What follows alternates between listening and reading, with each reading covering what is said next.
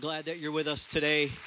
If you're ever in the Jackson area, please come and visit us in person. I feel like there's nothing like the physical gathering, but we're glad that you're with us this morning. We are starting our Christmas series called Eyewitness Christmas. Luke chapter 1, verse 1. Many have undertaken to draw up an account of the things that have been fulfilled among us. Luke is the writer of the book of Luke. He wrote two books of the New Testament, the book of Luke and the book of Acts. And he's talking about how we've all heard of what's been fulfilled among us. That is Jesus coming. That is the Jesus showing up, the Messiah showing up. He said, many have fulfilled among us, just as they were handed down to us by those who were eyewitnesses, servants of the word. With this in mind, since I myself have carefully investigated everything from the beginning, I too decided to write an orderly account for you, most excellent Theophilus, so that you may know the certainty of the things that you have been taught. Now, Luke tells us in this account here, Luke is one of the four gospels. It is the one gospel that has the most intimate details about Jesus' life, the most details about his birth, about the death, burial, and the resurrection. And what he's telling us here is he's not only the things that they've heard about, but he's actually went and did interviews as eyewitnesses, people who knew Jesus. So Luke probably didn't know Jesus, and the book of Luke wasn't meant at the beginning to be read for congregations. It was wrote to a man, Theophilus, and we don't know the relationship between Luke and Theophilus. We know Luke was a doctor. Theophilus, maybe he worked for him, but he was writing this book. He says, I went and I interviewed Elizabeth. I went and interviewed Mary, the mother of Jesus. I interviewed the 12 apostles. We know that he had a relationship with them because he writes the book of Acts, and we knew that he was in their company. So it's not a stretch of an imagination. He essentially was like a historian to go and write down the accounts of the first Christmas story and the life of Jesus. This isn't just a fairy tale. This isn't a myth. This is not a legend. These were real events with real people. And he not only wanted to just hear about the resurrection, he wanted to meet the people who are actually there. Now, I love documentaries. My wife likes things like HGTV, which I don't understand because it's the same episode over and over, different house, same thing. It's going to be over budget. They're going to find something wrong, and we're going to make an open concept. I mean, you watch one, you've seen them all. But the thing about a documentary, you probably have heard of the event. Like I love watching like on the Civil War, or maybe watched recently a documentary the other day on Peacock of something that happened in the mid-2000s. And all I knew about, I remember the event, but all I knew about it was what the media said. There were no actually interviews with true eyewitnesses. And so I'm sitting down and just gripping. It's one of those things that when you watch one episode, you watch the second, like it was a binge watch essentially. It was Wednesday, I binge watched this thing on Peacock. And I love like getting real eyewitness account. And all of a sudden it gave a whole nuance, a whole color, a whole way that I had not seen this story before. And it changed my perception about the event that I had prejudged based on what the media had said. Can you imagine if we could sit down with Jesus' parents, or with one of the apostles, or one of the shepherds that seen the star in the sky around the Christmas story? Can you imagine what kind of color it would bring to the gospel? I mean, when we read it like this, it's abstract. It's words on a screen.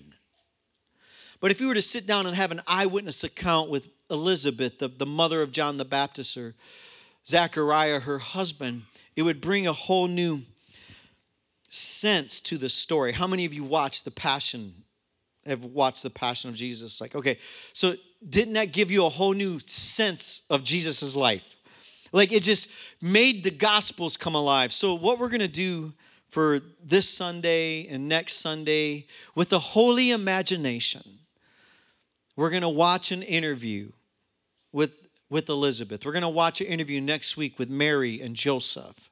And then on Christmas Eve, we're going to watch another interview to get a sense, more than abstract, but an interview gives us a whole new perspective. An interview gives us another nuance. So that's what we're going to do today. That's going to be the Message Christmas series, is interviews of those who have been there. So let's pray, and then we're going to watch an interview. Just as a matter of transparency, this is an actor. We had no time machine. We weren't able to go back like 2,000 years ago. I was like, how did they do that?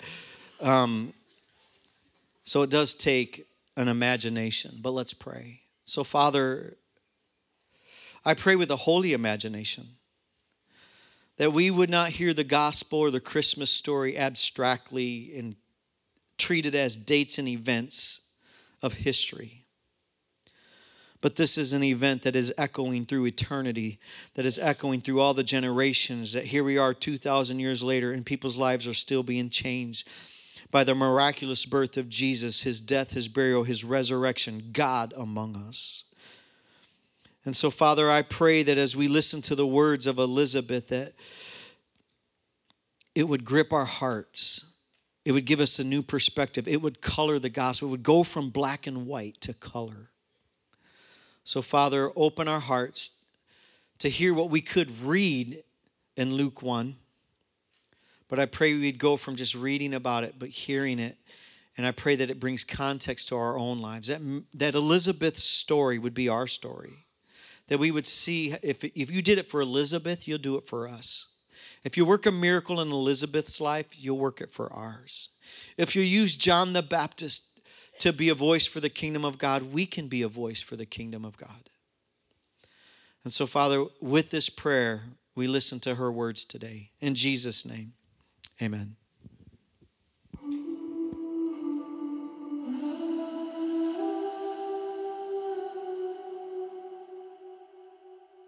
Elizabeth.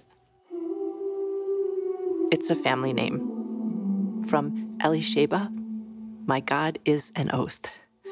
The wife of my distant relative Aaron, of the priestly tribe of Levi, from the Exodus. I'm a descendant of Aaron.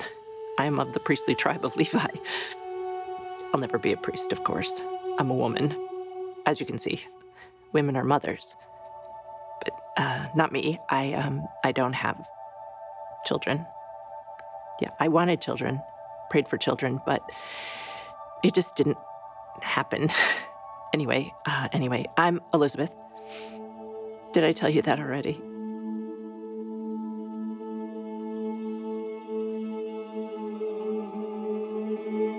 How did the gospel writer Luke learn the tiny details of the pregnancies of both Elizabeth and Mary? There is the possibility that he learned these things from Mary herself, who was intimately acquainted with their cousin, Elizabeth.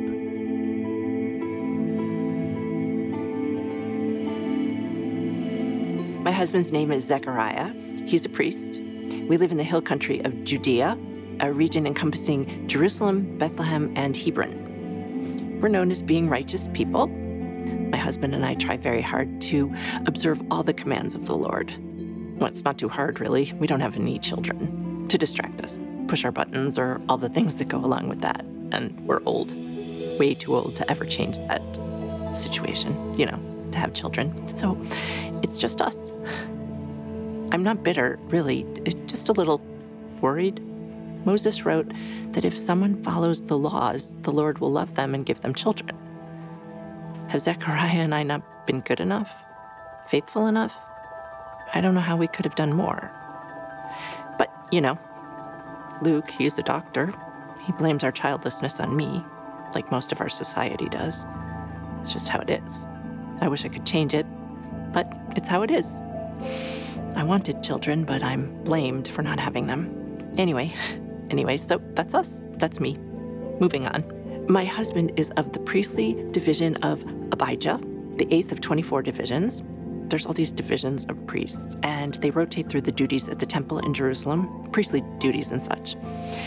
Well, one fateful day, his division is on duty at the temple. For the first and last time in his life, my husband is chosen to offer incense at the altar. Only one priest can go into the altar, only one time in his life, because there are so many priests who want to do it. Well, it was more than a little harrowing, as there had been previous priests instantly struck dead for violating God's commands about how to follow the rites properly. Legend has it that even if he dies, nobody can go in to get him, because then they'll die. So we have this tradition of tying a rope to the leg of the priest, so if the Lord kills him, he can be dragged out. Anyway, it is a big deal. And Zechariah is chosen, and we're thrilled, and a little nervous, but thrilled nonetheless. So as the worshipers assemble, Zechariah goes behind this massive curtain, the curtain that separates the rest of the temple from the altar, and he begins praying.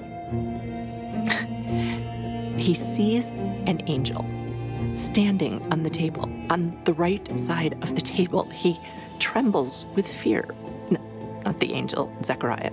Of course, Zechariah trembles with fear. The angel tells him that our prayers have been answered. We will have a son. We are to name him John. People will rejoice with us. He will be great in the sight of God. He's not to ever have fermented drink, and he will be filled with the Holy Spirit before birth. He will turn many people to God. And this, listen to this. He is to prepare the way for the Lord by preparing the people for the Lord. Zechariah is incredulous. How can this be? He asks the angel, because we're so old. The angel, he's Gabriel. He reveals that he is Gabriel, the Gabriel, who stands in the presence of God. So he's been sent to tell my Zechariah the good news, which will certainly occur. Zechariah doesn't believe him, and because of his disbelief, my husband will be unable to speak until these things happen. Well, outside, the people are getting worried. Zechariah is taking so long. Is he dead? Should we pull him out? They don't. Zechariah comes out, but he can't say a word. He makes motions. The priests understand that he has seen a vision. Well, Zechariah rushes back to our house and tells me the good news, or rather, writes me the good news. I immediately become pregnant. I praise the Lord for his favor. So we live in the hill country. It's a very quiet place. My pregnancy goes easily, and we lead peaceful lives, content that we will have a special son. 6 months speed by as if it were 6 days. I hear a knock on the door, and I welcome the person to come in. Mary comes through the door. She's my cousin, much younger than me, much. And at the sound of her voice, my baby jumps with joy. I am filled with the Holy Spirit. I begin blessing her. In my joy, I realize I'm to serve Mary, and my son is to serve the baby she will have. Well, for the next 3 months, Mary stays with me. Talk about a special bond. Nothing brings women closer than pregnancy and children. I believe our babies will have that same tight bond. My due date draws near. Mary goes back to her home, about 100 miles away, clearly pregnant herself, and I am thrilled for her, although she certainly has some challenges waiting for her in Nazareth. God grants me an easy birth process. My neighbors gather around the house in great joy as they share in the news that I have a son. 8 days later, they gather again for the circumcision ceremony for my child. They assume he's to be named after his father. No, I say rather strongly, he's to be called John. The crowd is uneasy. This is against tradition. Nobody in our family is named John. I insist that the child is to be named John. Surely the father will not agree, and they turn to Zechariah for his response. He still can't speak. Frustrated, he grabs a tablet and scrawls one short sentence. His name is John. Immediately, Zechariah praises God. My husband is able to speak, and he praises God. The neighbors are awestruck. They rejoice with us. The news spreads throughout all the hill country. My son John will be a special child. Over the coming weeks, the Holy Spirit reveals just how special our son will be. John is to be the one who prepares the people for the coming Messiah. He prepares the way for the coming king. Now, that phrase may not mean much to you, but it meant everything to us.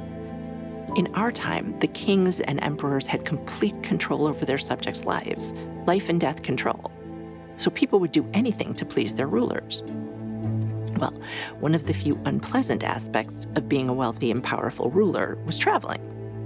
Rich and poor alike had to suffer the bumps of the road, lengthy travel times, poor lodgings. If a king was known to be on his way, the people would go to great lengths to ease their travel, to please the one who had control over their lives. Fill the holes in the road, straighten out curvy sections, flatten hilly parts, plant trees, plant shrubs, anything to make the travel more pleasant and easy. The coming Messiah must surely be more important than any earthly king. How will our son prepare the people? How will he prepare their minds and hearts? We're country people, not wise teachers in Jerusalem. Should we keep him at home and teach him, or send him away to be taught? We struggle with those kinds of decisions and eventually decide to keep him at home. Of course, he doesn't spend much time in the house. That child loves the outdoors, and the wilder, the better. My dream of having a child was granted to me. A miracle. An oath fulfilled. Proud mother? Yes. None prouder than me. For the Messiah will say of my son, among those born of women, none have risen any greater than John the Baptist.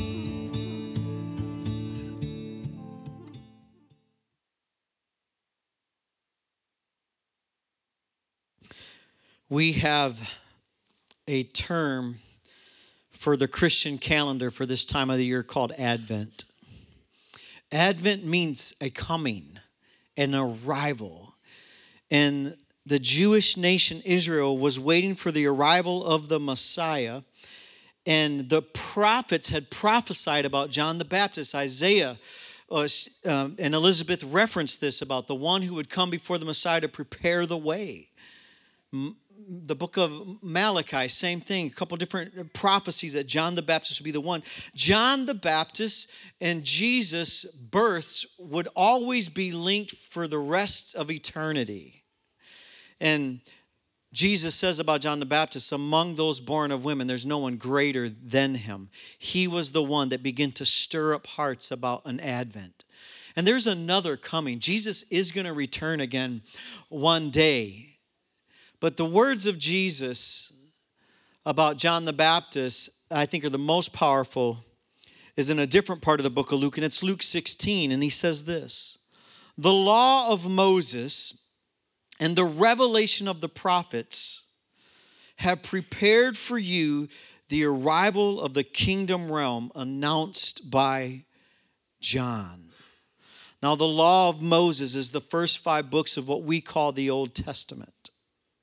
And the prophets are the book of Isaiah, Jeremiah, Ezekiel, Micah, Malachi, Joel, all of these Old Testament books. And Jesus is saying the law of Moses and all the prophets were leading up to this arrival of a kingdom among us. Now, the kingdom of God literally means his very presence and activity among us. Not just like some realm way off in heaven that one day we experience the kingdom of God right now. And so when John the Baptist would be preaching about this, preparing hearts, their hearts would be stirred right there in that moment. Maybe your heart's being stirred right now. But when he talks about the law of the Moses and the prophets, here's what Jesus is saying. Because Jesus said about himself, he said, all the scriptures were pointing to me. God guides history. This is what Jesus is saying. God guides the events of history to prepare the way of Jesus. And Jesus is the culmination of everything that we know about history. I mean, he split how we date time in half.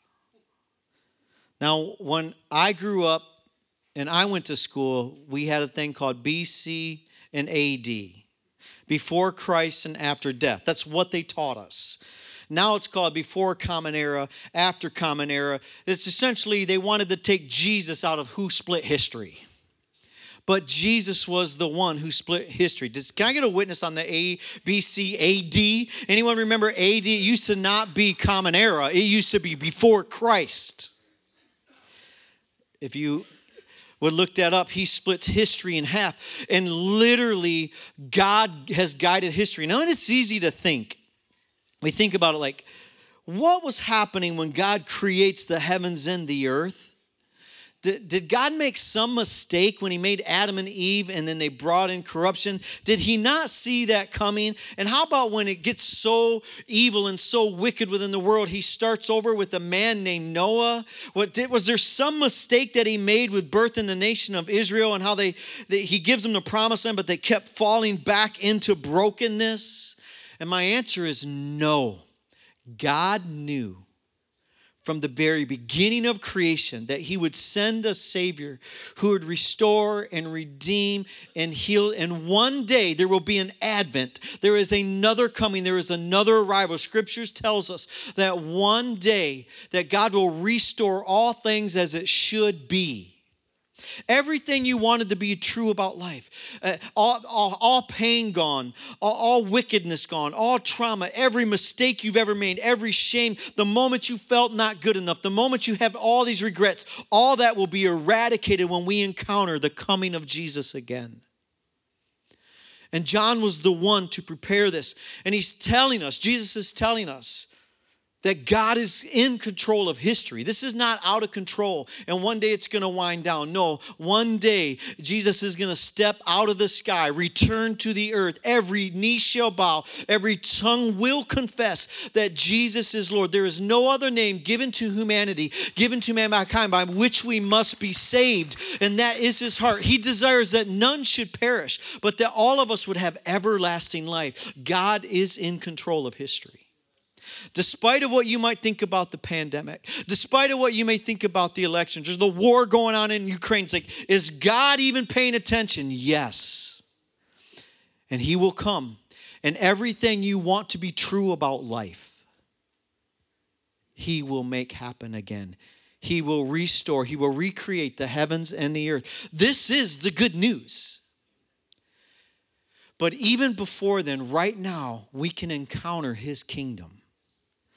On this side of heaven, we can encounter a piece of heaven. A part of the kingdom dwells within. Jesus said the kingdom is within your midst. It's within our hearts. It's within us, and it's not far from any one of us. Let's read that again. Luke 16:16 says, the law of Moses, so this is history, and the revelation of the prophets have prepared you for the arrival of the kingdom realm announced by John the Baptist. And now, hit the person next to you and say, and now. What this means is this is present right now. This is for you. And now, when this wonderful news of God, of God's kingdom realm is preached, people's hearts burn.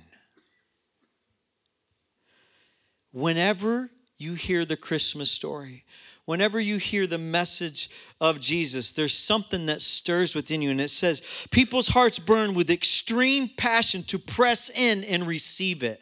When someone hears the good news of Jesus, that he will save your soul, he will eradicate your pain, he will give you freedom, he will give you life, and it'll be life that no other can give you. No things you acquire could not give you this life. No relationship could ever give you this life. Creating your own identity could never give you this life. All the money in the world could never, all the accomplishments, all the success could never give you the life that Jesus wants to give you. And so when we say that, and when I talk about how God set me free from pornography, or when God had set someone else free from addiction, some drug addict, someone else got set free, they got set out of some, and you hear the stories of all how Jesus has redeemed our life, you think if God did it for them, he could do it for me. And your heart begins to burn. Because this is not just some event in history. This is true. We're not just celebrating some mythical legend. There were real people have died for their faith. All of the apostles, with the exception of John, died wicked, horrible deaths, standing on the truth that Jesus, they lived with him for 3 years. He did die and he rose again from the dead, therefore proving himself to be God. And if they made it up, and if it was a legend, at the point when Rome tells Peter, I'm going to crucify you upside down unless you deny Jesus, and he says no, I think at the point of death, you would say, wait, I made it all up. There's no way this was made up. You could never describe the miraculous birth of the church itself, the Christian church, without a resurrection. You can never describe how could men die horrible deaths who walked with the man named Jesus, defending the reality that they knew this man died and rose. They could not reconcile in their own mind that they could deny him. Why? Because it's true. Eyewitnesses proclaimed it. Jesus said, let's read it again. Put it back up on the screen for me. The law of Moses and the revelation of the prophets have prepared you for the arrival of the kingdom. That's God's activity among you. God's realm in the room right now. Announced by John. And now, when this wonderful news of God's kingdom realm is preached, it's what's happening right now. People's hearts burn with extreme passion to press in and receive it. Number 2, and this is the last thought before we pray. Everyone who desires God's kingdom can enter it. If you're here today and your life has been messed up, this is good news for you. Jesus is about to change your life. For those who can't get stuck out of your brokenness and you can't figure out your own identity, good news, Jesus can transform you. There is power in the room. There is power in the message.